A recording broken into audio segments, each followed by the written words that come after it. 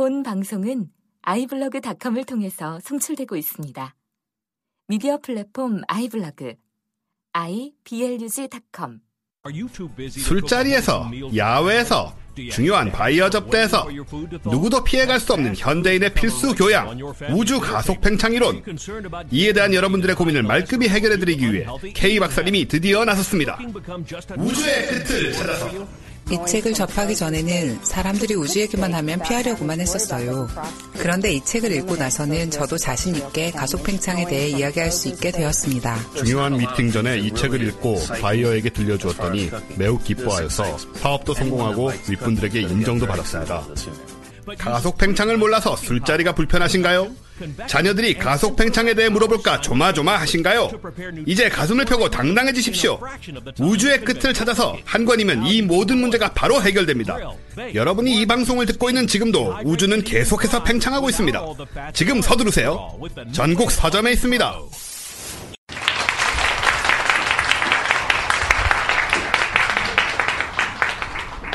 네, 질문지가 굉장히 많고요. 다 할 수 있을지 모르겠지만 가급적이면 아마 비슷한 질문들도 꽤 있을 것 같아서, 아인슈타인이 이야기한 국소성, 실체성이 양자역학에서 적용한다면 양자 얽힘으로 정보를 광속 이상으로 옮길 수 있는가라는 문제를 두고 국소성은 옳다고 보고 실체성이 없을 거라는 말씀을 하셨는데, 여기까지는 맞나요? 그렇게 볼 수도 있죠. 볼 수도 있다. 예. 여기서 국소성은 광속 이상으로 정보를 옮길 수 있는가 없는가에 대한 이야기로 이해를 했는데, 실체성은 정확히 어떤 의미인지 모르겠습니다.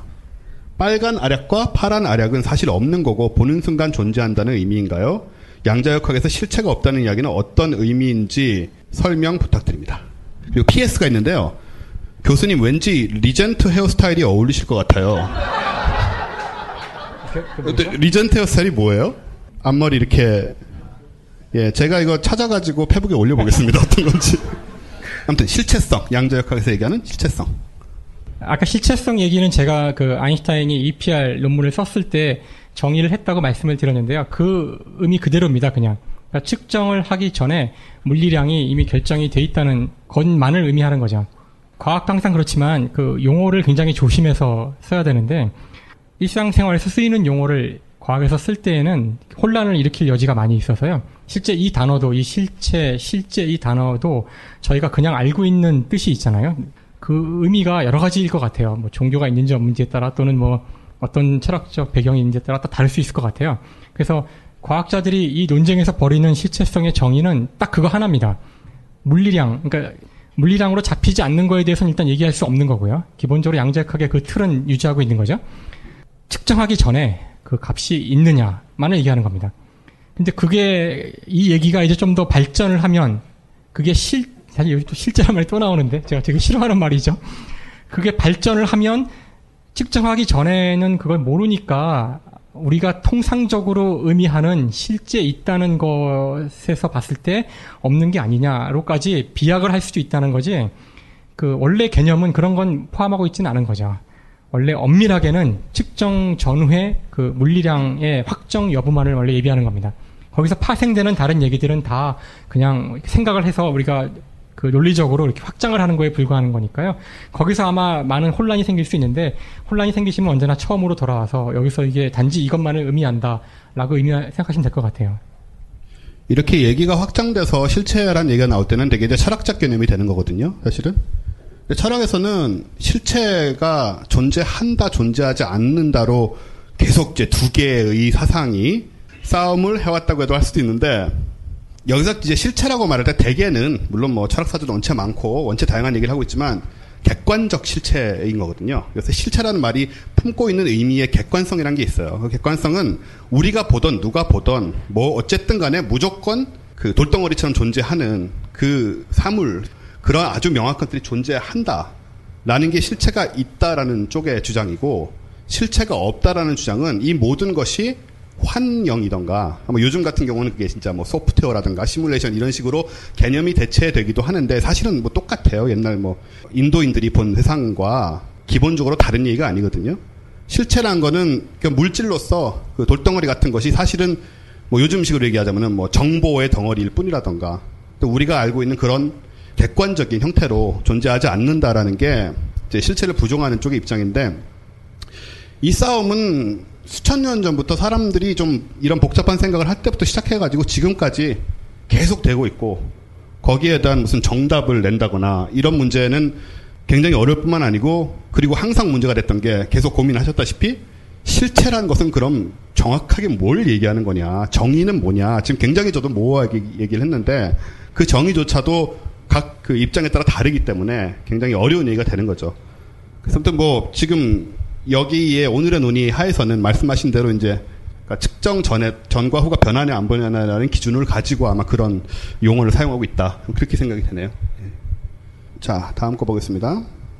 EPR 패러독스 아까 계속 나왔던 거죠. 아인슈타인, 포돌스키, 로젠 패러독스와 상대론을 접목해서 생각해보면 인과율이 이상해지는데 이에 대한 해석은 어떤 것이 주류인가요? 인과의 문제는 아까 말씀드렸듯이 빛보다 빠른 정보 전달이 가능하면 이제 인과율을 깰 수가 있게 됩니다. 인과율이 무기력해지죠. 그래서 사실 그걸 별로 이렇게 깨고 싶어 하지 않아요. 그래서 아까 제가 말씀드렸던 것처럼 양자역학적으로는 저쪽에서 색깔을 확인하는 순간 이쪽이 그 순간 결정은 됩니다. 하지만 이 결정된 값이 정말 그런지를 이쪽에서는 모르거든요, 아직. 그러니까 이게 저쪽에서 파란색이 나와서 빨간색이 된 건지를 알려면 저 결과를 알아야지 알 수 있잖아요. 이 사람이 물론 열어보겠죠. 열어보면은 저쪽이 파란색이기 때문에 빨간색이에요, 사실은. 하나마나. 근데 이 사람 입장에서는 그게 저것 때문인지 아닌지는 모르기 때문에 여전히 2분의 1 확률입니다. 하지만 결과를 최종으로 놓고 보면은 이 두 개는 모순이 생기지 않도록 항상 빨간색일 땐 파란색이고 파란색일 땐 빨간색이죠. 그러니까 이 결과가 저것 때문인지를 이 사람이 알려면은 여전히 쟤한테 물어봐야 되는데 또는 제가 알려줘야 되잖아요. 근데 그 정보는 역시 빛보다 빨리 올 수 없기 때문에 그런 의미에서는 인과율이 깨진 건 아닙니다. 그러니까 이것도 역시 양자역학 안에 들어있는 측정 전에 알 수 없다는 게 다시 이걸 구하고 있는 것처럼 보이는데 이건 되게 미묘한 문제예요, 사실은. 그래서 여전히 아까도 말씀드렸지만 벨 부등식이 깨지는 순간 둘 중에 하나 또는 셋 중에 하나가 틀린 거지 다 틀릴 필요는 없기 때문에 아마도 모르겠어요. 이런 식으로 그 국소성이 피해가고 있는 건지 아니면 국소적인데 실제론이 깨진 건지 뭐 그런 건 잘 아직 모릅니다. 이 정도까지 말씀드리면 될 것 같아요. 그래서 인과율을 깨는 건 다 싫어하기 때문에 안 깨는 방향으로 하고 있는 거죠. 그러니까 깨는 것처럼 보이지만 안 깨게 하는 로직이 있다는 걸 말씀드린 거고요. 가급적 안 깨는 쪽으로 해석을 한다는 얘기입니다. 주로. 예, 뭐 이 정도 하고 다음 질문으로 넘어가겠습니다. 양자 얽힘에서 질문이 있습니다. 만일 어떤 알약을 들고 빛의 속도로 이동하게 되면 정보 전달은 빛의 속도를 넘을 수 없으니 한쪽에서 확인된 정보가 다른 쪽으로 전달이 안 되지 않을까요? 약을 들고 제가 빛의 속도로 이동을 해요. 그럼 이동하면서 이거 열어본다고 이해하신 것 같은데요. 그럴 경우 정보 전달의 빛의 속도를 넘을 수 없으니 제가 열어보는 순간 제가 움직이는 속도와 상관없이 빛의 속도로 전파해 가거든요. 그러니까 제가 만약에 이 정보를 빛으로 보낸다 그러면은 그러니까 제가 만약에 이것이 빨간색인지 파란색인지를 아까 0, 1 신호로 보낼 수 있잖아요. 전자기파 빛으로 보낼 수 있어요. 그러면 내가 빛의 속도에 가깝게 달리고 있어도 내가 보내는 빛의 속도는 다시 빛의 속도입니다. 그게 상대성 이론의 핵심 원리. 그러니까 보통은 내가 움직이면 움직이는 속도만큼 빼서 나가게 되잖아요. 그래서 아마 이렇게 말씀하신 것 같아요. 그러니까 빛의 속도로 움직이는 어떤 실험자가 빛의 속도로 뭔가를 내보냈을 때 걔는 속도가 0이 될 것 같잖아요. 빼야 되니까 속도를. 근데 상대성 이론은 그렇지 않아요. 빛 속도로 움직여도 빛을 보내면 걔는 또 빛 속도로 갑니다. 그게 상대론에서 가장 이상한 그 광속 불변 원리죠. 그래서 이 문제는 없습니다. 이 문제 자체가 일어나질 않아요. 그러게요. 여기 근데 질문해 보면 이제 우리가 빛의 속도로 이동한다라는 표현이 있긴 한데 일단 뭐 기본적으로 빛의 속도로 이동할 수 없을 거고요. 빛의 속도의 99.9%로 내가 이동을 하고 있는 상태에서 즉 지구에서 센타우리 알파 센타우리 쪽으로 멀어지고 있는 상태에서 빛의 속도로 이걸 보냈을 때 간 그 전파 신호든 뭐든 그것은 저의 속도와는 아무 상관없이 빛의 속도로 가게 되기 때문에 거리만큼 떨어진 고광년만큼의 시간이 지나면 지구에 도달하게 되죠. 이제 그게 상대성 이론을 조금 이해하시는 분들도 계속 헷갈리는 게 내가 움직이고 있는데 어떻게 나한테서 쏜 빛이나 이런 것들이 나의 속도와 상관없이 항상 불변하게 초속 30만 킬로로 일정하냐는 건데 그게 그렇습니다. 예. 그래서 이 빛의 광속이라는 것을 우주의 불변값으로 보고 나머지 물리량들을 이 기준으로 이제 생각을 하는 게 상대성 이론의 바탕이거든요. 예, 요걸 이제 이렇게 이해를 하셔야 될 것 같아요. 양자역학 주제인데 상대론 질문이 많이 나오네요.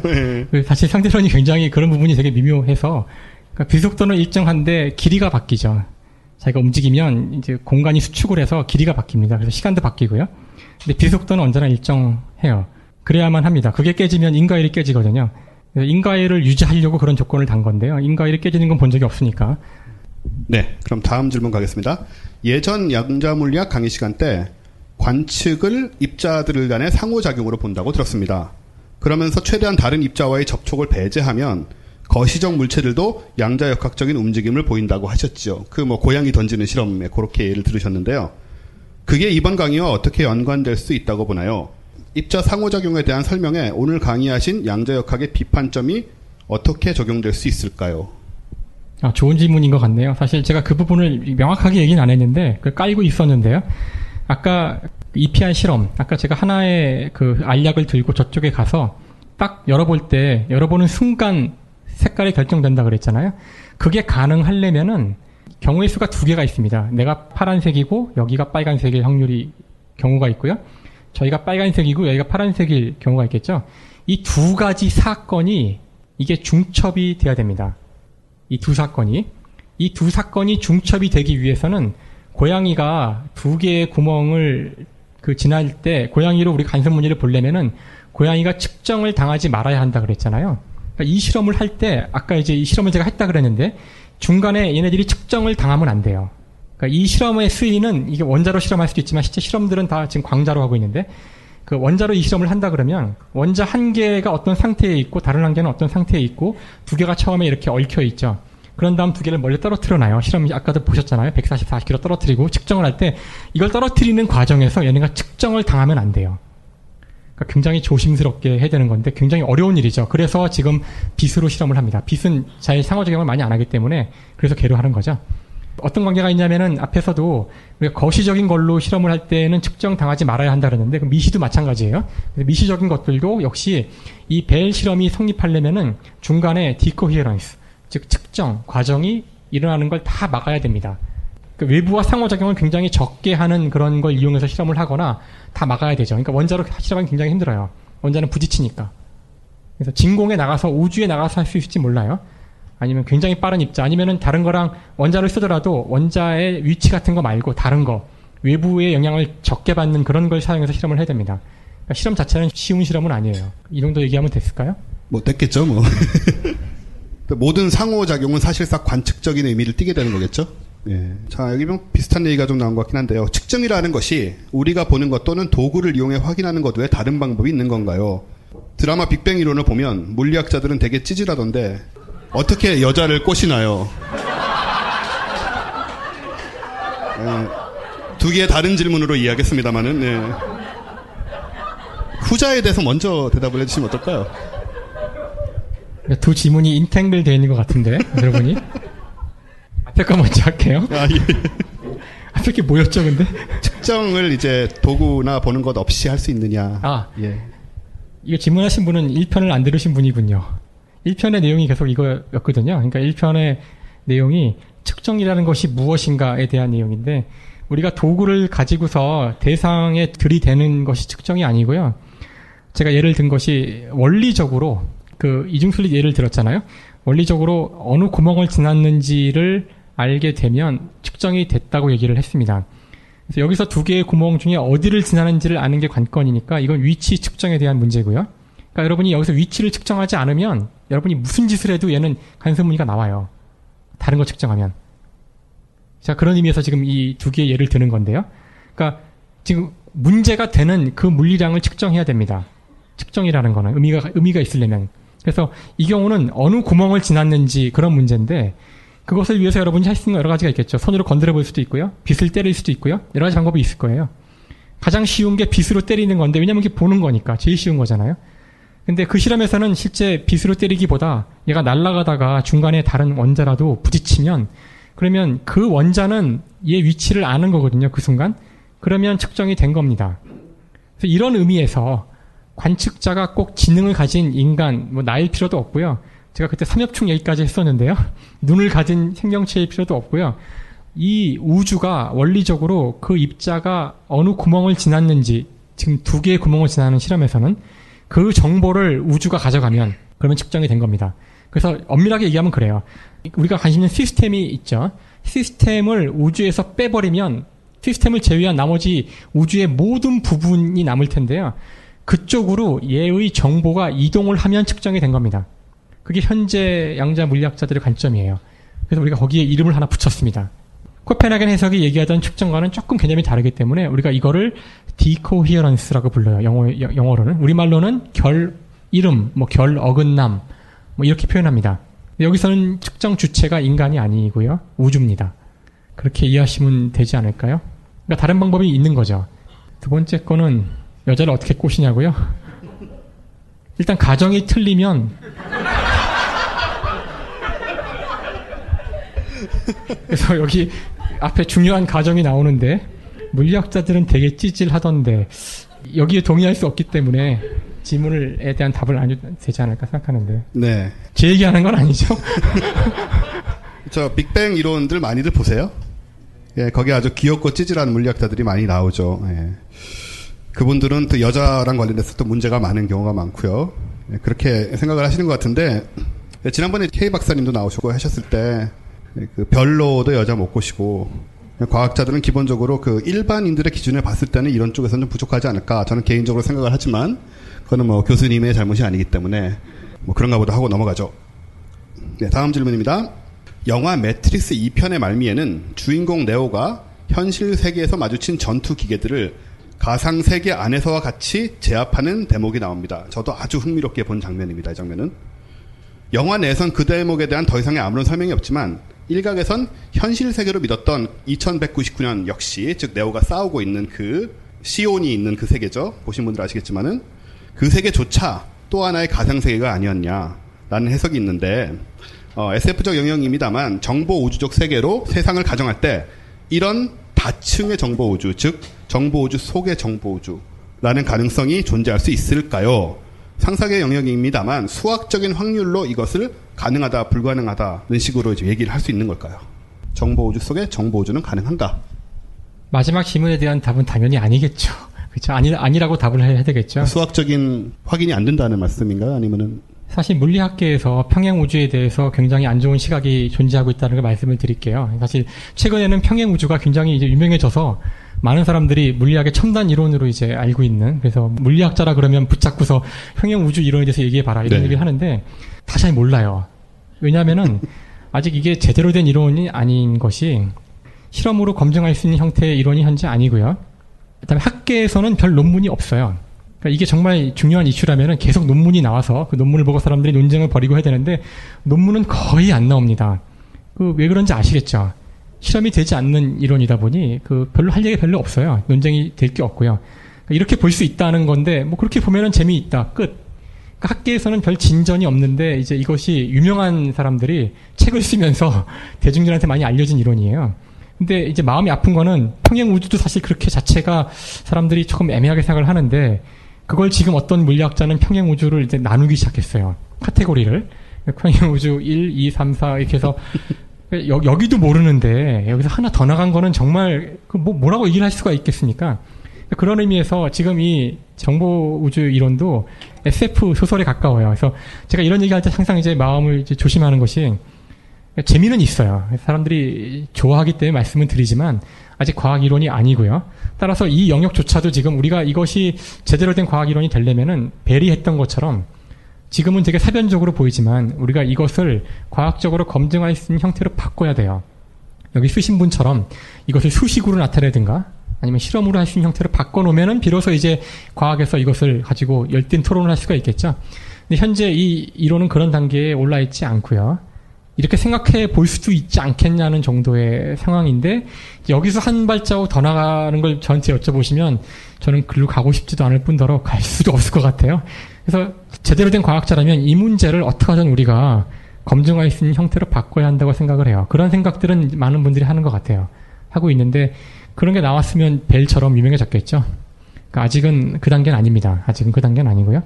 다음에 양자역학이 너무나 잘 맞기 때문에 우리가 한편으로는 너무나 해석이 기괴해서 오만 가지 상상을 저도 많이 해보지만 너무 잘 맞는 이론이라 참 마음이 아픕니다. 저게 정말 괴상하고 이상한데 이렇게 잘 맞는 이론이 없어요. 아직 인간이 만드는 이론 가운데.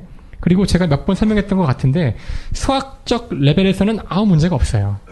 근데 사실 우리가 많은 분들이 수학을 싫어하셔서 그런데 수학을 이상한 걸로 보지 않고 언어의 하나로 볼 수도 있거든요. 사실 언어가 별겁니까? 자기 생각을 표현하는 수단이잖아요. 여러분이 그거를 우리말로 하면 우리나라의 문법에 이제 얽매여서 얘기를 하게 되겠지만 영어로 얘기할 때는 영어의 문법의 틀에서 또는 그 나라 배운 그 문법의 틀 내에서 표현을 하는 한계가 있긴 하지만 수학도 마찬가지예요. 수학도 여러분이 머릿속에 있는 거를 표현하는 하나의 기호잖아요. 근데 수학의 장점은 다른 어떤 언어보다 불명확성이 없습니다. 제가 수학으로 표현을 하면은 그것이 무엇을 의미하는지를 다른 사람이 읽었을 때 제 머릿속의 생각과 거의 틀리지 않게 이해시킬 수가 있어요. 그런 언어가 거의 없어요. 제가 전자가 두 개의 구멍을 동시에 지난다고 말을 하면은 여러분이 머릿속에 정말 여기 한 200분이 계시면 200명의 200가지 생각이 있을 수 있습니다. 해석이. 하지만 제가 그 상황을 양자역학적으로는 제가 몇 번 보여드렸지만 한 줄의 수학으로 쓸 수가 있어요. 그 수학이 의미하는 바는 단 한 가지를 의미하고 있고요. 모두가 이해할 수 있습니다. 그것을 우리의 경험에 기반해서 언어로 풀어내는 순간 여러 가지 해석이 나와요. 근데 이런 문제들은 어떤 면에서는 해석의 문제예요. 그래서 사실 정말 이걸 제대로 이해하시고 싶으시면 양자역학을 수학으로 이해하시면 돼요. 그 레벨에서는 오해가 없습니다. 전혀. 그런데 이제 이렇게 들어가면 자꾸 문제가 생겨요.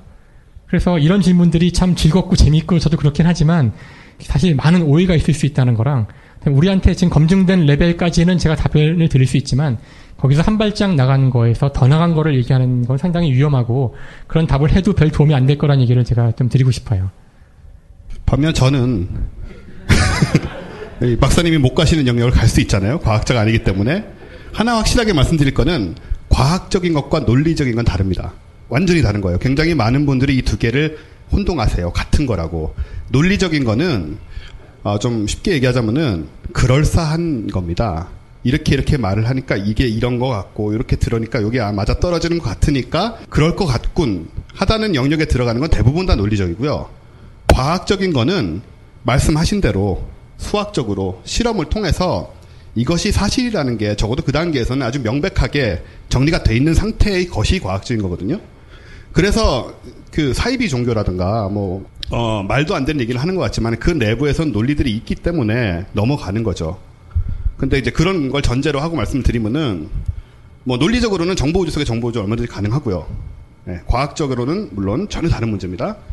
그리고 논리적으로는 우리가 만약에 정보우주를 만들었다. 컴퓨터 시뮬레이션이죠. 지난 시간에 얘기를 했는데 사실은 시뮬레이션 속에 시뮬레이션이 있을 수 있다. 논리적으로는 제가 만든 시뮬레이션 속의 우주가 우리 우주보다 더 복잡할 수도 있어요.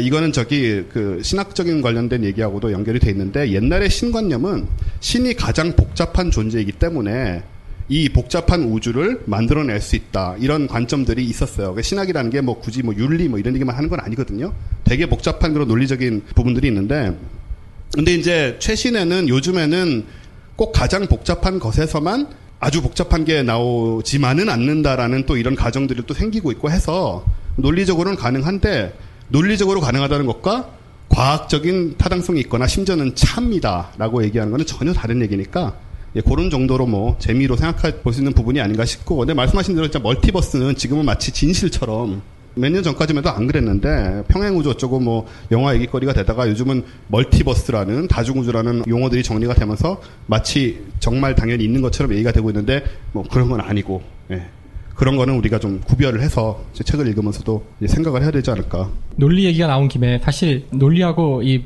과학하고 많이 다른 점이 논리에서는 전제가 틀리면 다 틀릴 수 있다는 게 중요하거든요. 그래서 수학 같은 경우 여러분이 기하학이 좋은 예인데요. 상대성 이론에 나오는 얘기인데요. 사실 우리가 사는 세상은 삼각형 세각의 합이 180도잖아요. 근데 여러분이 아마 들어보신 분은 알겠지만 삼각형 세각의 합이 180도가 아닌 공간을 상상할 수가 있거든요. 논리적으로는. 그러면 새로운 기하학이 나옵니다. 거기서는. 새로운 기하학이 나와요. 그러면 그 기하학은 논리적으로 완벽한데 실제 세계인지는 또 다른 얘기죠. 그래서 옛날 사람들은 그 앞에 삼각형 세각의 합이 180도인 그런 기하학이 유클리드 기하학이고요. 우리가 사는 우주는 유클리드 기하학을 따르는 우주라고 전제를 했죠. 그러면 뉴턴 역학이 나오는데 만약에 이 세상이 그런 공간이 아니고 휘어있는 그런 공간이면 더 이상 삼각형 세각의 합이 180도가 아니거든요. 근데 문제는 이 우주가 그런 우주이냐 아니냐의 문제는 그건 논리로 해결될 수 있는 문제가 아니고 둘 다 옳기 때문에 논리적으로는 다 가능하다는 거죠.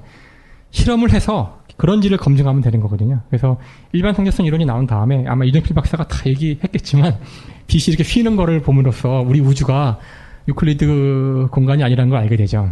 그러니까 우리가 전제를 바꿔야 되는 겁니다.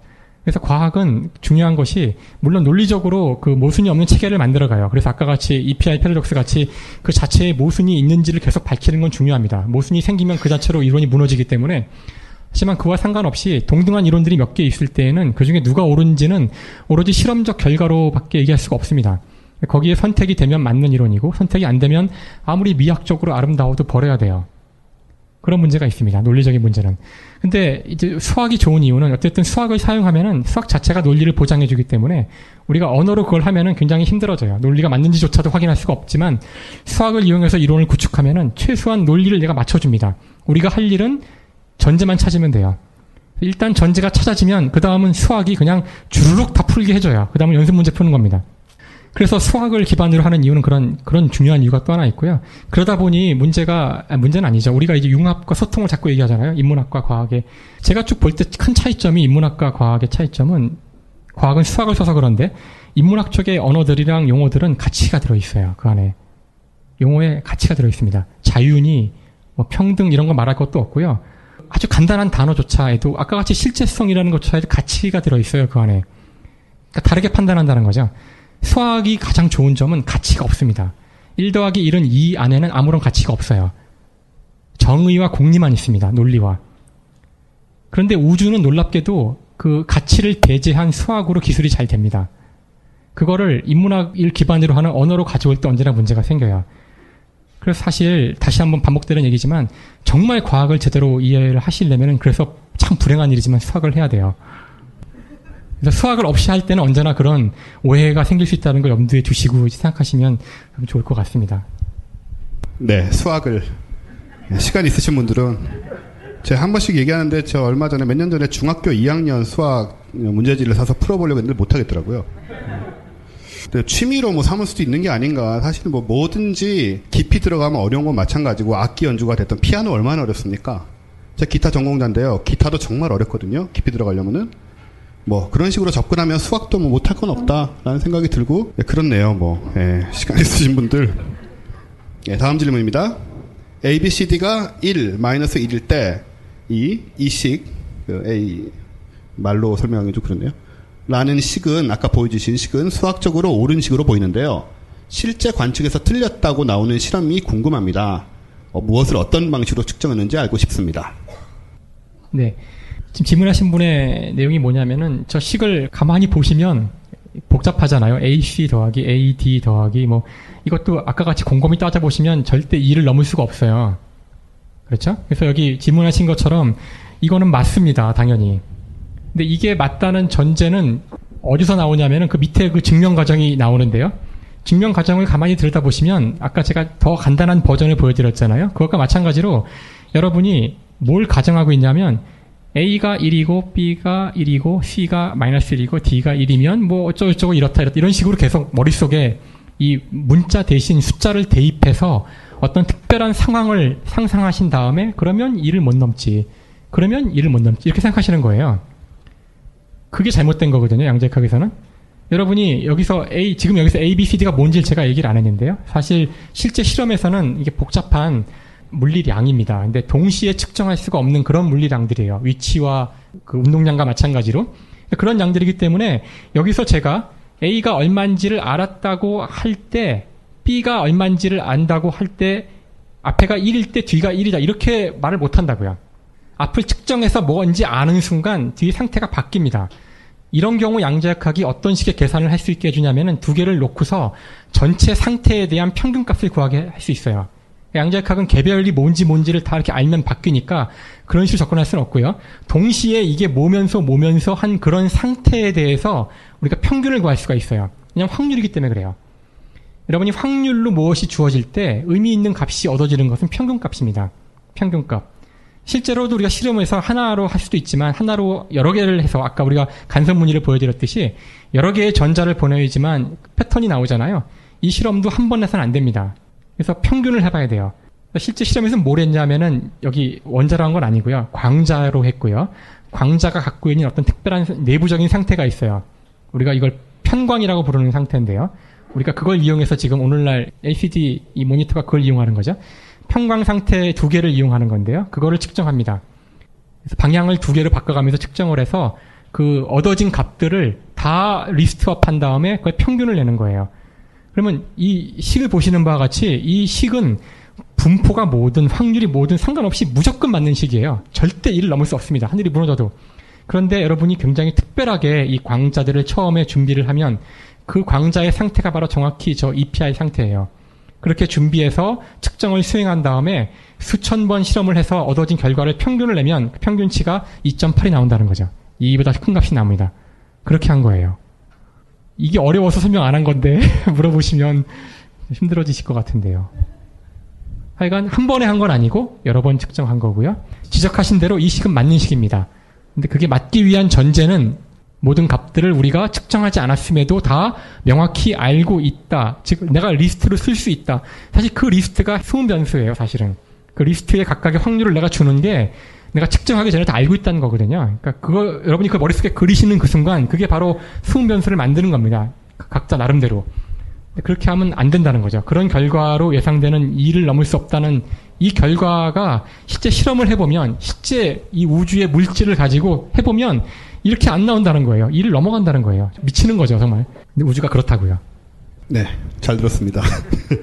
수학의 중요성을 얘기하시자마자 수식이 등장하는 것은 어떤 우리에게 주어진 운명 같은 게 아닐까 하는 생각이 들고요. 예, 그럼 다음 질문으로 넘어가겠습니다. 관측을 할 때 관측하는 에너지를 설정하면 관측 후 상태를 그 에너지만큼 보정하면 되지 않을까요? 라는 질문을 하셨습니다. 입자를 관측할 때 아마 에너지를 줘야 되니까 그 에너지만큼 어떻게 보정을 하면은 관측 후에 변화가 안 생기지 않을까라는 그런 질문 같은데요. 요런 거는 좀 혼란스러울 수 있는 게 예를 들어서 당구를 친다 했을 때 당구공이 이렇게 있고 우리가 당구를 아주 잘 친다면은 내가 이 큐대를 가지고 어디를 쳐가지고 어떤 속도로 치면 이 공이 어디로 갈 것이다라는 걸 계산을 할 수가 있잖아요. 그러니까 이 경우에도 예를 들어서 내가 뭐 광자를 보내서 이거를 관측을 하는데 어떤 세기로 어떻게 정확하게 치면은 얼만큼 움직일 거라는 걸 계산할 수 있다면 그걸 역으로 계산을 해서 나에게 영향받지 않은 그 다음 순간의 위치를 판단할 수 있지 않을까 뭐 이런 생각은 사실 들기도 하거든요. 그러니까 그게 되면 측정을 한 이후에 그걸 되돌려갈 수 있는 거잖아요. 그러면은 측정 전에 정확히 정해져 있다는 거니까 양자역학의 그 비교정론이 필요 없게 되는 거죠. 네. 그걸 추적할 수 없도록 돼 있어야 되거든요. 그러니까 그 두 가지로 설명할 수가 있는 거죠. 아까 제가 첫 번째가 설명했고요. 그것만 가지고 충분치 않다는 거. 두 번째는 그게 비가역 과정이에요. 그래서 돌아갈 수가 없습니다. 그 돌아갈 수만 있다면 그러면 아인슈타인이 맞는 거죠. 교란은 줬지만 교란 과정 전체를 우리가 다 그대로 되돌릴 수 있다는 뜻이잖아요. 그러니까 측정 전에가 뭔지를 우리가 알 수 있는 거죠. 사실은 그걸 추적하면은. 그러니까 측정 전에 뭔지 알면은 그게 실제성을 갖는 거니까 양자역학에 그런 이상한 해석이 필요 없게 되는 거죠. 그게 안 되도록 돼 있어야 되는 거죠. 이 안에 안 되도록 돼 있습니다. 그게 될 것 같이 느껴지지만 그게 되지 않는다는 얘기입니다. 그게 안 돼요. 측정 전에는 어떤 것도 얘기를 할 수가 없기 때문에 양자역학에서는 그냥 확률적으로 일어나는 거죠. 아마 그 부분은 양자역학 3을 하게 되면 혹시 모르겠네요. 그러니까 정보의 주관성과 객관성 문제거든요, 사실은. 네. 그러니까 우리가 뭔가를 모르고 있는데 지금 어디로 지나는지 모르잖아요. 이 모르는 게 객관적으로 모르는 것과 주관적으로 모르는 것 두 가지가 있습니다. 지금 계속 말씀하시는 거는 이제 주관적으로 모르는 거예요. 그러니까 정해져 있는데 내가 모르는 거거든요.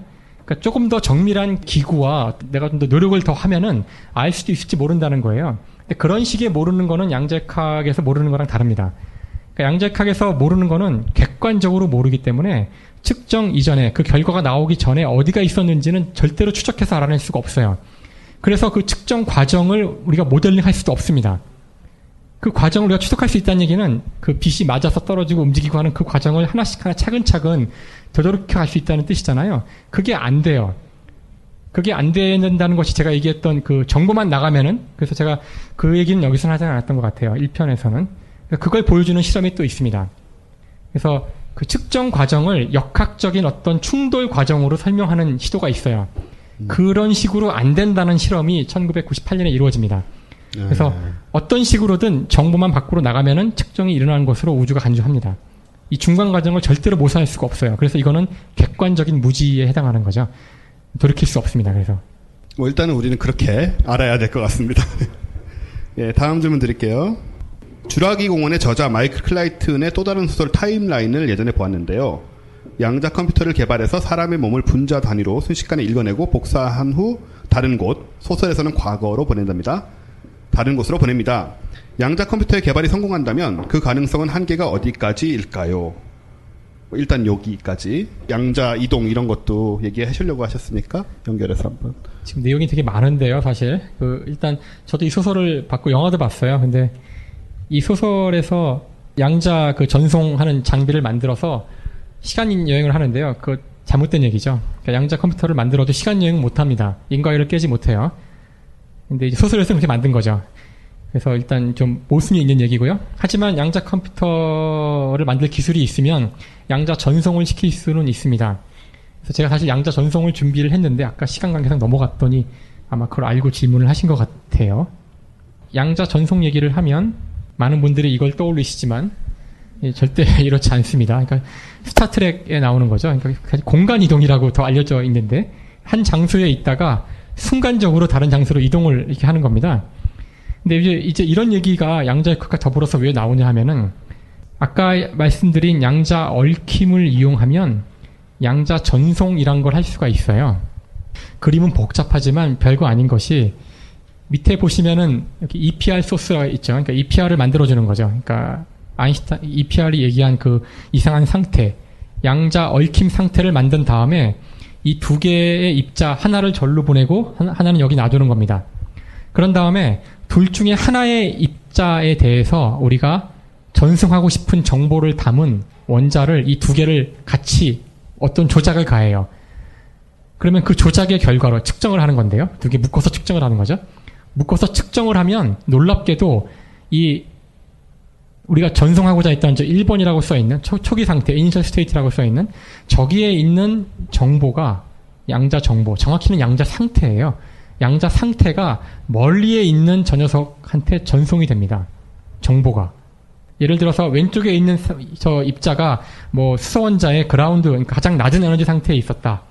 그러면 이런 조작이 다 끝나고 나면 저쪽 멀리에 있는 원자가 이 수소원자와 똑같이 가장 낮은 에너지 상태에 있게 되는 거죠. 이게 가능한 이유는 초기에 이렇게 양자 얽힘 상태에 있는 두 개의 원자를 만들었기 때문에 그래요. 그런 다음 이건 나눠 가져서 그런 거죠. 자, 그런데 여기서 질문이 뭐냐면은 이것과 스타트rek에 나오는 공간 이동과 어떤 상관이 있냐면은 여러분 이제 몸을 전송하는 건데 물론 몸 전송은 쉽지 않겠지만 여러분 몸은 다 원자로 돼 있어요. 원자들이 어떤 상태일 겁니다. 물론 복잡하죠. 그 모든 상태는 별게 아닌 게 양자역학적인 어떤 상태 함수를 쓸 수가 있어요. 그것을 초기조건이라고 생각하시면 됩니다. 그 정보를 그대로 읽어다가 만약에 우리가 저쪽으로 옮겨서 내 몸이 가는 건 아니고요. 저쪽에 있는 원자들을 모아서 그 정보를 그대로 구현하면 제가 이동한 것과 차이가 있을까 하는 거죠. 마치 팩스랑 비슷해요. 여러분이 팩스를 보낼 때 손으로 쓴 어떤 내용이나 어떤 컴퓨터로 타이핑한 내용을 쓴 그 종이가 가는 게 아니고요. 종이에 있는 정보를 읽어다가 그걸 전자 신호로 바꾼 다음에 그게 케이블을 타고 이동해서 저쪽 종이에다가 그걸 찍어내잖아요. 물론 그 이제 프린터의 퀄리티가 안 좋아서 여러분이 딱 보면은 팩스로 왔다는 걸 알지만 만약 굉장히 좋은 퀄리티로 똑같은 상태로 찍어내면 이게 팩스로 보낸 건지 원본이 온 건지 모르잖아요. 그렇게 하는 겁니다. 그래서 원자들의 정보를 읽어서 지금 물론 실험은 기껏 해봐야 원자 한두 개의 정보를 옮기는 거예요. 근데 어찌됐든 그 정보를 읽어서 절로 보내는 거죠. 근데 하지만 중요한 것이 하나 있는데 양자역학의 중요한 성질이죠. 정보를 옮기려면 지금 정보를 카피하는 건데요. 측정을 해야 돼요. 측정을. 여러분이 측정을 하지 않고 어떻게 옮기겠어요. 옮겨야 될 정보를 읽어야 옮기니까 측정 과정에서 대상이 교란됩니다. 그래서 이런 게 일어날 때 항상 이쪽의 것이 날아가고요. 저쪽에 새로 만들어집니다. 여기서 어떤 오해가 있냐면은 자, 이쪽을 내가 이제 앨리스에서 측정을 하는 순간 저쪽에 정보가 옮겨가요. 당연히. 옮겨가는데 따라서 이건 빛보다 빠른 공간 이동일 수 있는 거죠. 물론 입자가 이동한 건 아니고 정보가 이동을 한 거죠. 지금 빛보다 빨리 뭔가 이동한 거예요. 그래서 사람들이 이거를 이제 스타트rek에 나오는 공간 이동으로 착각을 하시는데 문제는 뭐냐면은 여기 지금 까만색으로 되어 있는 라인을 보세요. 까만색 화살표에 뭐라고 써 있냐면은 클래시컬 인포메이션이라고 써 있어요. 고전 정보란 뜻입니다. 실제 이 양자 전송이 완결되기 위해서는 이 앨리스가 측정한 정보, 얻어낸 어떤 측정 결과가 있잖아요. 그 결과를 저쪽에 갖다 줘야지만 그 결과물을 제가 이용을 해서 다시 측정을 할 때에만 전송이 완결됩니다. 이 부분을 보통 얘기를 안 해요. 이 정보가 이동하는 속도는 빛보다 빠를 수 없으니까 사실은 얘는 절대로 빛보다 빠른 전송할 수 없습니다. 양자 전송은 정보를 전송하는 거고요. 물질 전송은 아니고 빛보다 빠른 전송은 아닙니다. 핵심적인 물론 정보는 그때 넘어갔겠지만 저쪽에서 이쪽에 측정을 할 때 하지만 완벽한 그 카피본을 얻기 위해서는 이쪽에서 얻어진 결과물을 가져가서 그걸 키로 사용해서 다시 측정을 해야 돼요. 그때 이 정보가 쓰입니다. 그래서 이거 없이는 안 돼요. 그렇기 때문에 빛보다 빠른 전송은 되지 않습니다. 여전히 인과율을 깨지 않는 거죠. 너무 어렵죠. 그렇죠? 뭐 항상 그러듯이 뭐 그런가 보다 하는 거죠. 어려울 땐 어떻게 하겠습니까? 예. 10개를 들었을 때 뭐 반만 건지면 돼요, 우리는. 예, 나머지는 저렇구나 하고 잊어버리면 되는 거죠. 그리고 정말 알고 싶을 때는 수학을 공부를 하시던가 책을 많이 읽으시던가 하면 또 도움이 될 것 같고요. 여기 뭐 이 스타트랙 방금 나왔는데 이런 그 순간 이동 혹은 광선 이동이죠. 사실 스타트랙에서 하고 있는 거는 스타트랙에서는 아마 광속 한계를 넘지 못할 거예요. 그 극 중에서는. 어쨌든 간에 저 개념은 저희가 지난번에 스타트랙의 우주를 스타트랙 과학이었나요? 예. 과학하고 앉아있는으로 만들었으니까 거기에 좀 들어있고요. 여러 가지 많은 문제가 생깁니다. 근데 좀 약간 철학적으로 얘기를 하자면은 팩스를 예로 드셨는데 팩스 같은 경우에는 이제 원본을 보내고 나서 어쨌든 간에 여기 원본 문제가 있어요. 그러니까 여기서 전송을 해서 저쪽에서 어디선가 뭐 알파 센타우리든 뭐 화성이든 나타났다면은 걔는 걔대로 있다 치는데 그럼 원본은 어떻게 되느냐. 팩스 같은 경우는 원본은 남잖아요. 원본인 나는 여기서 남아있고 광선으로 정보를 이제 보내서 저쪽에서 나와 똑같은 내가 생겨난다 한들 걔는 걔고 나는 난 거거든요. 난 여전히 여기 있는 거죠. 그래서 카피본이 생겨나는 거지 실제로 전송이 되는 게 아니죠. 이 경우에는. 내가 여기서 내가 죽는 거고 쟤는 사는 거죠. 그냥. 이런 미묘한 또 문제가 있습니다. 자아 연속성이라든가. 그래서 이게 굉장히 기묘한 소재이긴 하죠, 사실. 사실 덧붙여서 카피 문제, 사실 제가 오늘 얘기는 안 했지만 양자역학에 또 노클로닝 시어럼이라 그래서 복제 불가 정리가 있습니다. 그러니까 복제를 하려면 대상을 읽어서 정보를 가지고 만들어지잖아요. 근데 읽는다는 건 측정하는 거니까 측정 과정에서 원본이 박살납니다, 당연히. 그래서 복제가 안 돼요. 그러니까 하나를 없애야지만 이쪽에 만들 수가 있어요.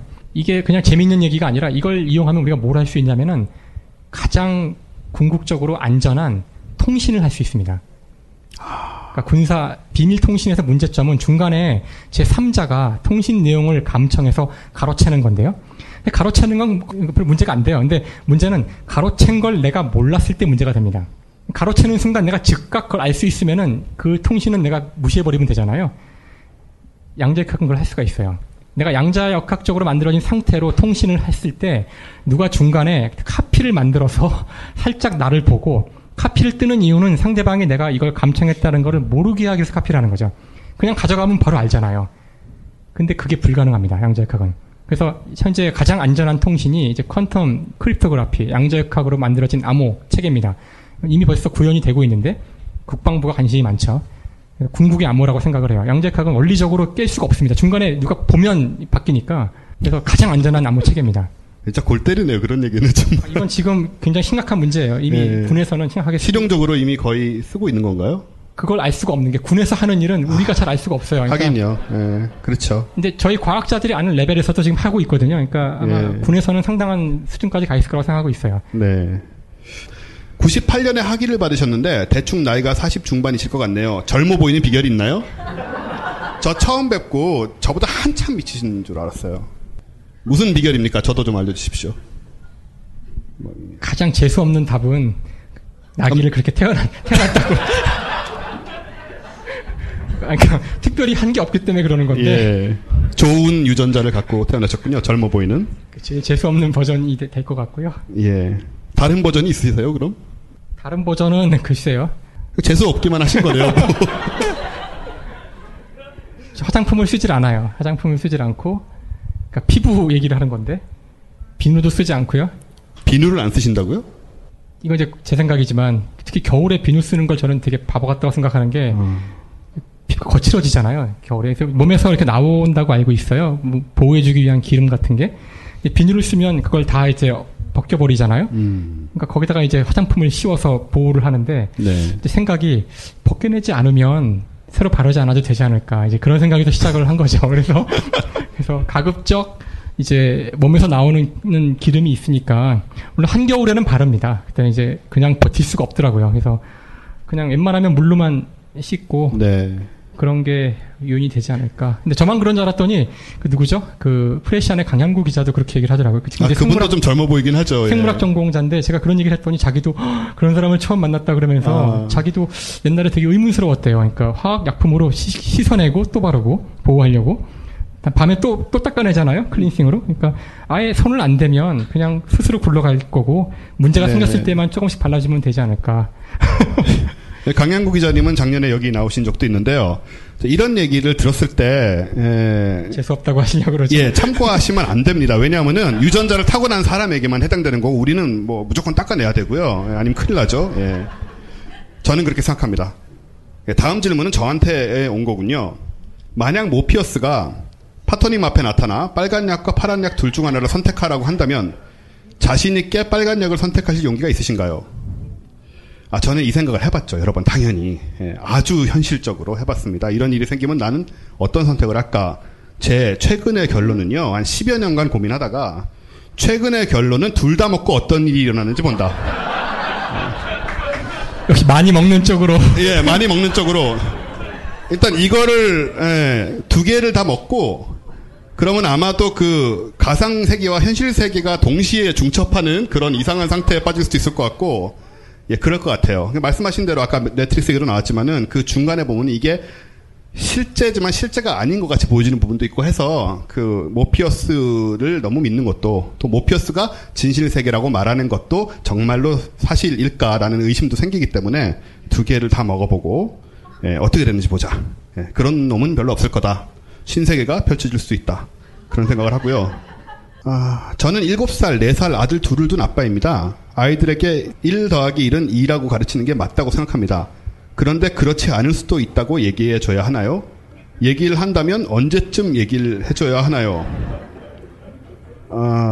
예, 그 다음에 다음 질문의 답이 뭔지 알고 싶습니다라고 1, 2, 3, 4를 해주셨는데요. 일단은 요 질문에 대해서 예, 1 더하기 1은 아니라고 일단 얘기를 해야 되는 건지 해야 되는 거라면 몇 살에 해줘야 되는 건지 아니 왜 1 더하기 1이 왜 2가 아니죠? 양자역학에서? 그러니까 0일 수도 있고 1일 수도 있으니까 0.5가 아니냐 뭐 이런 생각 때문에 그러신가요? 그러니까 아마 저 질문은 그 아이들한테 양자역학을 언제쯤 가르치면 될까 이제 이렇게 이해가 되는데요. 사실 제 친구 물리학자 중에 한 사람은 이거 먼저 고전역학을 배우고 양자역학 배우니까 혼란스러워서 자기 애는 처음부터 양자역학을 가르치겠다 이런 얘기를 하는 사람도 있지만 글쎄요. 저는 생각이 좀 다른데요. 사실 우리의 경험이라는 게 저는 그 인간이라는 한계를 알아야 한다고 생각을 해요. 제가 이런 얘기를 하고 있지만 뭐 굉장히 뭐 어려운 얘기도 하고 하지만 이것도 여러분과 똑같이 생긴 뇌에서 이해해서 얘기하는 거거든요. 그러니까 제가 아무리 몸부림을 쳐도 제가 갖고 있는 이 뇌가 가진 우리 모두가 공유하고 있는 뇌의 구조인데요. 생물학적으로. 이거를 벗어나서 이제 할 수 있을지도 모르겠지만 가능할 것 같지는 않아요. 사실. 그래서 이 뇌에서 얘기를 해야 되는데 저희의 뇌는 양자역학을 잘하게 만들어져 있지 않습니다. 저 같은 경우도 그렇잖아요. 예쁜 여자를 보거나 맛있는 음식을 보거나 그런 것들을 어떻게 하면 잘 구할까 이런 걸 잘하도록 최적화되어 있는 뇌거든요. 이거 가지고 우리가 이제 하는데 양자역학을 근본적으로 다 처음부터 이해를 할 수가 없다면은 우리는 근본적으로 내가 갖고 있는 이 한계를 가지고 시작을 해야 된다고 생각해요. 그래서 사실 제가 이제 중간중간마다 실체가 뭘까 0과 1 아까 그 고양이의 상태 그런 게 중첩되어 있는 그게 더 실체가 아닐까라고 뭐 그럴 수도 있어요. 그래서 사실 지금 이런 평행우주 이론이 나오고 하는 거지만 그렇다 할지라도 내 뇌가 그거를 내가 이해한다는 얘기는 그러니까 이해라는 것은 내가 갖고 있는 어떤 경험적 지식 이미 갖고 있는 지식과 새로운 지식이 정합적으로 연결되는 걸 이해라고 부른다고 알고 있습니다. 그런 의미에서 우리한테 바이어스가 전혀 없이 내가 태어났으면 양자역학을 처음부터 가르쳐서 그냥 흡수할 수 있겠지만 그렇지 않다고 생각해요. 인간의 뇌, 이 포유류의 뇌는 상당히 많은 바이어스를 갖고 태어나거든요. 처음 태어났을 때 우리가 보지도 않은 물건을 보고 무서워하고 그런 것처럼 그래서 거기를 이해시키는 과정은 필요하다고 생각을 해요. 우리의 바이어스가 있기 때문에. 그래서 아이들한테도 먼저 이 미리 바이어스가 걸린 뇌가 이해하는 세상이 고전역학이거든요. 그걸 먼저 이해를 한 다음에 하지만 우리가 눈으로 볼 수 없는 작은 세상 또는 우주는 이것과는 사뭇 다른 거로 돼 있다. 거를 얘기를 해주고 그거를 우리의 방식으로 이해하려고 노력하는 과정은 반드시 필요하다고 봅니다. 처음부터 양자역학이 들어갈 거라고 생각하지 않아요. 그래서 제가 아는 어떤 물리학자는 되게 좀 이제 급진적인 사람은 인간이 양자역학을 이해할 수 없다. 그래서 인공지능 컴퓨터를 잘 만들어서 걔로 하여금 이해를 하게 하는 게 낫지 않겠냐는 그런 우스갯소리가 아니에요, 사실은. 그게 이제 양자 컴퓨터일 수도 있습니다. 우리가 이해 못하고 양자역학을 이해하는데 최적화된 어떤 생명체가 있거나 기계가 있을 거예요. 어떤 알고리즘이 있을 거고요. 그걸로 이해를 시키는 것이 옳지 않을까. 너무 힘들어서 그래요. 인간의 뇌로 하려니까. 그러니까 우리가 할 수 있는 데까지 하는 거라고 생각을 합니다. 그래서 아이한테는 먼저 고전역학을 가르치세요. 예, 고전역학이라도 잘 배웠으면 좋겠습니다. 예, 꼭 이분의 아드님 뿐만 아니고 우리 모두 예, 다들 그런 걱정을 하고 있으니까요. 자, 요거는 그냥 예, 제가 읽겠습니다. 내가 너의 이름을 불러주었을 때 비로소 의미를 지니게 된다는 시.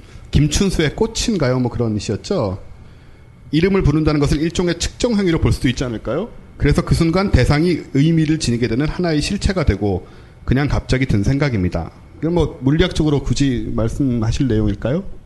그러니까 이렇게 이제 오해되기가 쉽다는 얘기를 아까 제가 말씀드렸잖아요. 물론 나쁘다는 얘기가 아니고요. 그 양자역학이 이런 식으로 많은 사람들한테 특히 인문학자나 예술가들한테 많은 영감을 주는 것 같긴 해요. 근데 이제 그것이 과학은 아니라는 얘기고 그다음에 그런 오류가 생기는 게 당연한 것이 양자역학을 언어로 해석할 때에는 언어가 갖고 있는 어떤 그 다른 중의성들 때문에 이런 일이 생길 수 있습니다. 근데 이걸 이렇게 빡빡한 과학자 입장에서 이러면 안 됩니다. 뭐 이렇게 하면 안 될 것 같고요. 마음대로 사용하셔서 그게 인문학적인 어떤 상상력이든 예술적 상상력이 쓰이는 건 좋을 것 같아요. 해석하시는 거는. 하지만 이게 과학이냐고 물어보면 그건 과학은 아니죠. 그게 중요한 것 같아요. 예, 요거를 뭐 이런 거 얼마든지 얘기하셔도 되고 비유도 되는데 이걸 과학이라고 믿는 순간 거기서부터는 혼선이 생기기 시작하는 거죠. 근데 이거 같은 경우에 시를 예를 들고 해서 아주 명백하지만은 사실 아주 복잡하게 과학인 척하지만 과학이 아닌 경우도 많기 때문에 그런 것들은 잘 분별을 해야 특히 양자역학은 좀 신비주의하고 연결되는 경우도 많고 해서 그런 거를 잘 좀 생각을 해보셔야 될 것 같고요. 그하고 연결돼서 얼마 전 다큐멘터리에서 홀로그램 이론에 관한 내용을 보았습니다. 이 이론이 과학계에서 어떤 위치에 있는지 궁금합니다. 홀로그램 이론이라는 게 아마 콜로그래픽 시어리 말씀하시는 것 같은데요. 그렇죠? 저도 정확히는 자세히 몰라요. 그러니까 제 전공은 아니고요. 저도 여러분이 아는 지식 정도 이상밖에 모를 것 같은데.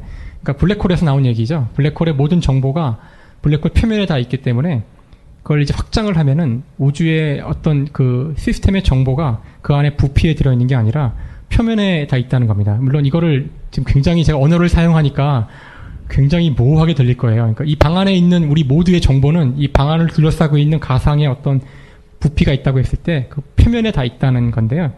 그러니까 이게 전형적으로 이제 막 오만 가지 상상을 일으키는 그런 그 아기먼트인 것 같아요. 블랙홀의 경우는 정확하게 얘기할 수가 당연히 있죠. 블랙홀의 경우는 안을 볼 수 없기 때문에 어차피 우리가 봤을 때는 껍데기밖에 없어요. 그래서 껍데기에 모든 정보가 있다는 게 당연한 얘기고요. 이거를 이제 우주 전체를 확장하면은 그 우주에도 어딘가 끝이 있거든요. 비속도로 갔을 때 갈 수 있는 도달할 수 있는 마지막 거기는 블랙홀과 다를 바 없습니다. 그런 의미에서는 우리가 우리 우주의 모든 정보가 저 표면에 다 있다고 얘기할 수도 있어요. 근데 이거는 역시 실험적 증거는 없는 거고요. 수학적으로는 뭐 틀리지 않은 이론이에요. 수학적으로는. 홀로그램 이론이라고 얘기할 때도 여러 가지 종류가 있거든요. 이렇게 우리나라에서는 되게 비슷하게 번역이 되는데 글쎄요, 어떤 다큐멘터리이신지 모르지만은 대중적으로 좀 알려진 거는 그 마이클 텔보트라는 사람이 쓴 홀로그램 우주라고 국내에 번역도 나와 있고요. 요런 거는 또 말씀하신 거하고도 또 좀 다르고, 예, 요거는 조금 더 신비주의적이고, 그 배경에 이제 나오는 게 아까 데이비드 봄의 이론을 가지고 오셔서 이렇게 하시는데 재미는 있습니다, 그 책이. 근데 그 책의 내용은 아마 과학계에서의 지위라는 것을 갖고 있지는 않을 것 같고요, 별달리. 뭐, 흥미 정도로 보시면 되지 않을까? 지금 단계에서는 그런 생각이 드네요. 그리고, 제가 지난번 저희 과학하고 앉아있네 녹음하면서 뉴스 관련돼서 K 박사님하고 얘기를 하다가 K 박사님이 나는 모르고 양자역학 다음에 할 때 김상욱 교수님한테 물어봐라 한 게 있었거든요. 그냥 간단하게만 이것도 뭐 방송으로 약속을 드린 거니까 하나는 시간여행의 시뮬레이션을 했다라는 얘기였고 또 하나는 빛의 속도가 생각했던 것보다 늦을 수 있다. 뭐 이런 얘기였는데 그냥 그거를 간단하게만 좀 말씀을 해주시겠어요? 저한테 이제 그거를 좀 설명을 해주면 어떨까 하고 메일을 보내시는 바람에 준비를 해왔습니다. 그래서 첫 번째 논문이 이게 제목에도 나와 있지만 빛의 속도가 생각보다 느리다는 건데요. 느릴 수 있다는 건데 이제 어떤 실험적 증거를 설명하려고 그래요. 이 그래프 때문에 그런데요. 그러니까 멀리 있는 저 어딘가에서 초신성 폭발이 일어났어요. 폭발이 일어나면은 중성자하고 빛 이런 게 막 쏟아져 들어오는데요. 중성미자죠. 그러니까 뉴트리노는 거의 질량이 없어요. 0은 아니고요. 거의 질량이 없기 때문에 빛과 같은 속도로 움직입니다. 거의. 그래서 보통 예상하기로는 빛이 먼저 오고 다음 뉴트리노가 오거나 아니면 뉴트리노랑 빛이 거의 같이 들어와야 돼요. 근데 실험에서는 뉴트리노가 먼저 오고 4시간 뒤에 빛이 왔습니다. 그래서 이제 빛 속도에 대해서 좀 논란이 있었는데 물론 아직 결론이 난 건 아니고요. 그것에 대한 한 가지 가능한 해석으로서 이 사람들이 얘기하는 거는 빛의 속도가 그 실제 우리가 알고 있는 속도하고 다를 수 있다는 겁니다. 빛이 진공중을 진행할 때 그냥 이렇게 전자기파로 진행을 쭉 하는 게 아니라 진행하면서 진공에 있는 어떤 입자들을 새로 쌍생성할 수 있거든요. 빛이 진공이 비어있는 게 아니고 입자로 꽉 차 있다는 현대 물리학의 이론인데요. 그걸 생각하시면 빛이 물질을 만들 수가 있어요. 진공을 진행하면서 물질을 만들고 없애고 하면서 진행하면은 이게 시간이 걸릴 거잖아요. 그래서 시간이 걸리기 때문에 속도가 느려진다는 얘기예요. 그럴지도 모른다는 이론이죠. 그걸 고려하면 그 실험 결과를 설명할 수 있다는 건데 일단 이 자체는 놀랍지 않은 것이 빛의 속도가 여러분 배우셨지만 유리 안으로 들어가거나 물로 들어가면 빛 속도가 느려집니다. 얼마나 느려지는지를 굴절률로 표현하죠. 굴절률이 2인 물질로 빛이 들어가면 속도가 반으로 줄어요. 굴절률이 정확히 그걸 나타내는 거거든요. 왜 느려지냐면은 물질 내부로 빛이 들어가면 빛이 그냥 진행하는 게 아니고 모든 물질은 원자로 되어 있잖아요. 그러니까 원자는 양성자와 전자로 되어 있으니까 빛이 진행하면서 양성자와 전자를 막 움직여요. 막 흔들립니다. 그러면서 빛의 움직임을 방해하는 거죠. 그래서 속도가 느려집니다. 그래서 그 전자기파 이론이 얘기하는 빛 속도의 이론은 그냥 빛이 진공중을 그냥 진행할 때 속도니까 이 사람 말대로 정말 빛이 진공을 진행하면서 그 안에 물론 원자는 없지만 진공을 얘가 흐트리면서 진공에서 입자를 만들었다 없었다 하면서 진행한다면은 속도가 느려질 수 있어요. 놀랍진 않은 거고요. 이렇다 한들 하나도 이상할 게 없는 게 아인슈타인 상대성 이론은 그런 과정이 없을 때 빛 속도를 가정하고 만들어진 이론이에요. 이런 과정이 들어온다면은 이건 단지 뭘 의미하냐면은 진공을 진행하는 빛이 그냥 진행하는 게 아니라 매질이 있는 것처럼 약간 속도가 느려진다는 걸 의미할 뿐입니다. 상대성 이론을 깨거나 그러진 않아요, 전혀. 상대론에 나오는 그 속도 C는 이런 일이 일어나지 않는 빛에 대한 이론이고요. 그것보다 빠를 수 없다는 거예요. 그러니까 이거는 그냥 상대성 이론에 위협이 되거나 그런 이론이 아니고요. 그런 차원의 건 아니군요. 진공의 속도를 보정할 필요가 있다는, 그러니까 진공의 굴절률이 1이 아니고 1.0000001 뭐 이런 걸로 해야지만 된다는 건데 이렇게 먼 거리를 왔을 때는 그 효과가 두드러질 수 있다는 거죠. 근데 여전히 이론이에요. 네네. 예, 뭐 대충 정리가 된 것 같습니다. 그 얘기는. 그래서 이게 저널도 이런 데 실리고 그렇게 크게 센세이션하지 않았던 몇 개 지금 언론에서만 다뤘는데 네네. 그 주류 과학계에서는 뭐 그냥 아무렇지도 않은 별 반응 없는 조용히 있는 그런. 그다음에 그 웜홀을 사용한 시간 여행 가능한가? 시뮬레이션상으로는 뭐 되는 것 같이 얘기를 했다고. 이거는 그 설명이 굉장히 어려워서 아주 간단하게 말씀을 드릴게요. 예. 저도 잘 몰라요, 사실 웜홀이 뭔지. 웜홀이라는 것이 그 상대성 이론에서는 여러 가지 버전이 있지만 이거는 시공간에 어떤 공간이 잘 꼬여가지고 어떤 한 지점, 여기서 지점이란 거는 공간만 얘기하는 게 아니고요. 시간, 공간을 다 고려한 한 지점입니다. 그 지점을 쭉 연결을 했을 때 얘가 한 바퀴 돌아서 다시 처음으로 돌아오는 그런 룹이 만들어질 수 있는 솔루션이 존재해요. 일반 상대론에서요. 그럼 이게 시공간 상에서는 룹이지만 시간만 보면은 이게 시간에 따라 이동해서 처음으로 돌아온 거잖아요. 그러니까 이게 시간에 대해서 뒤로 가는 것도 가능하다는 뜻이 돼요. 물론 이거는 외부와 격리되어 있는 그런 룹이기 때문에 상당히 좀 힘든데 뭐라고 얘기하기가. 그런 룹이 존재한다는 게 알려져 있는데요. 고전역학에서는 그것이 문제가 여러 가지가 생깁니다. 인과를 깨는지도 모르고 해서 많은 사람들이 약간 좀 좋게 보지 않고 있는 이론인데 양자역학에서도 그렇게 할 수 있다는 거를 보인 논문이 나왔어요. 그게 아까 제가 컴퓨터를 설명할 때 나왔던 그 도이치 그 친구가 한 이론인데요. 그 친구 이론에 따르면은 양자역학적으로도 우리가 잘 여기 이게 지금 그걸 보여주는 그림인데 잘 만들면은 양자역학이 한 지점에서 시작한 녀석이 처음으로 돌아오게 하는 그런 패스를 만들 수 있다는 거예요. 근데 이거에 대해서 여전히 논란이 분분합니다. 이것이 뭐 여역학 제2법칙을 깬다든가 뭐 인과율이 맞느냐. 그래서 그 지적이 나올 때마다 계속 이걸 계속 계량해가지고 굉장히 기괴한 구조인데 사실 이 그림 보시면 왼쪽에 저 삼각형으로 된 저게 웜홀이거든요. 어떻게 잘 만들면은 그 양자역학의 모든 시간 변화는 슈레딩거 방정식으로 계산할 수가 있는데요. 어떻게 잘 구성된 시스템에서는 이게 초기 조건으로 이렇게 웜홀처럼 돌아오는 구조를 만드는 것이 가능하다는 거예요. 근데 굉장히 기괴한 가정들이 필요합니다. 이 실험은 뭐냐면은 구조 자체를 만들기 힘들지만 이것과 동등한 양자역학적 회로를 만들어 보겠다는 거예요. 근데 물론 이걸 이렇게 만들었다고 해서 시간을 거슬러 가는 건 아니에요.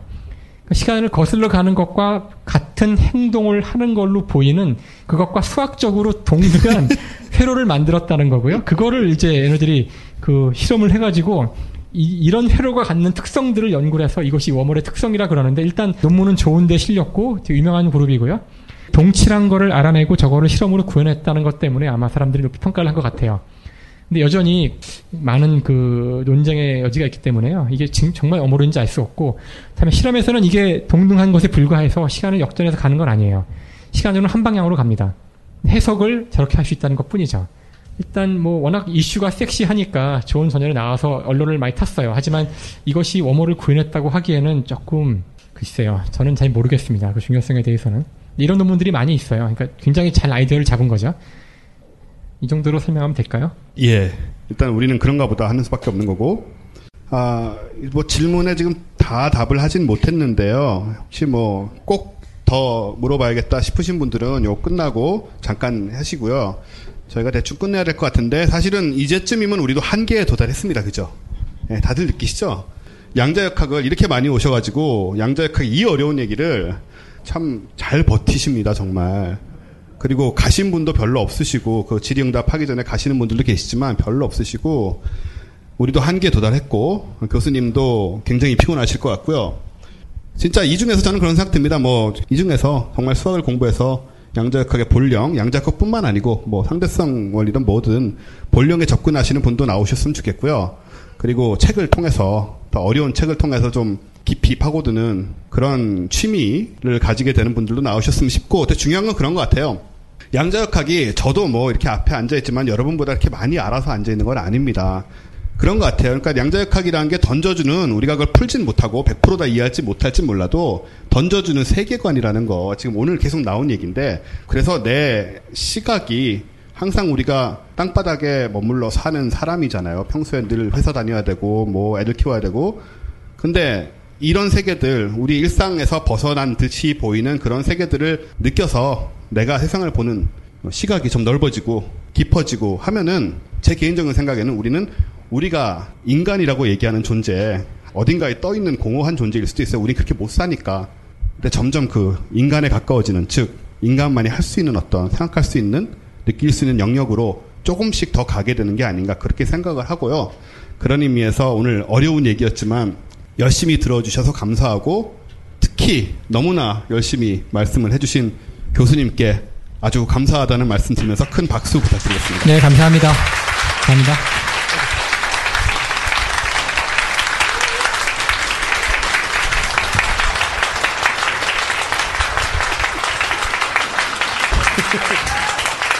와, 거의 뭐 앵콜이 필요한 분위기인데요.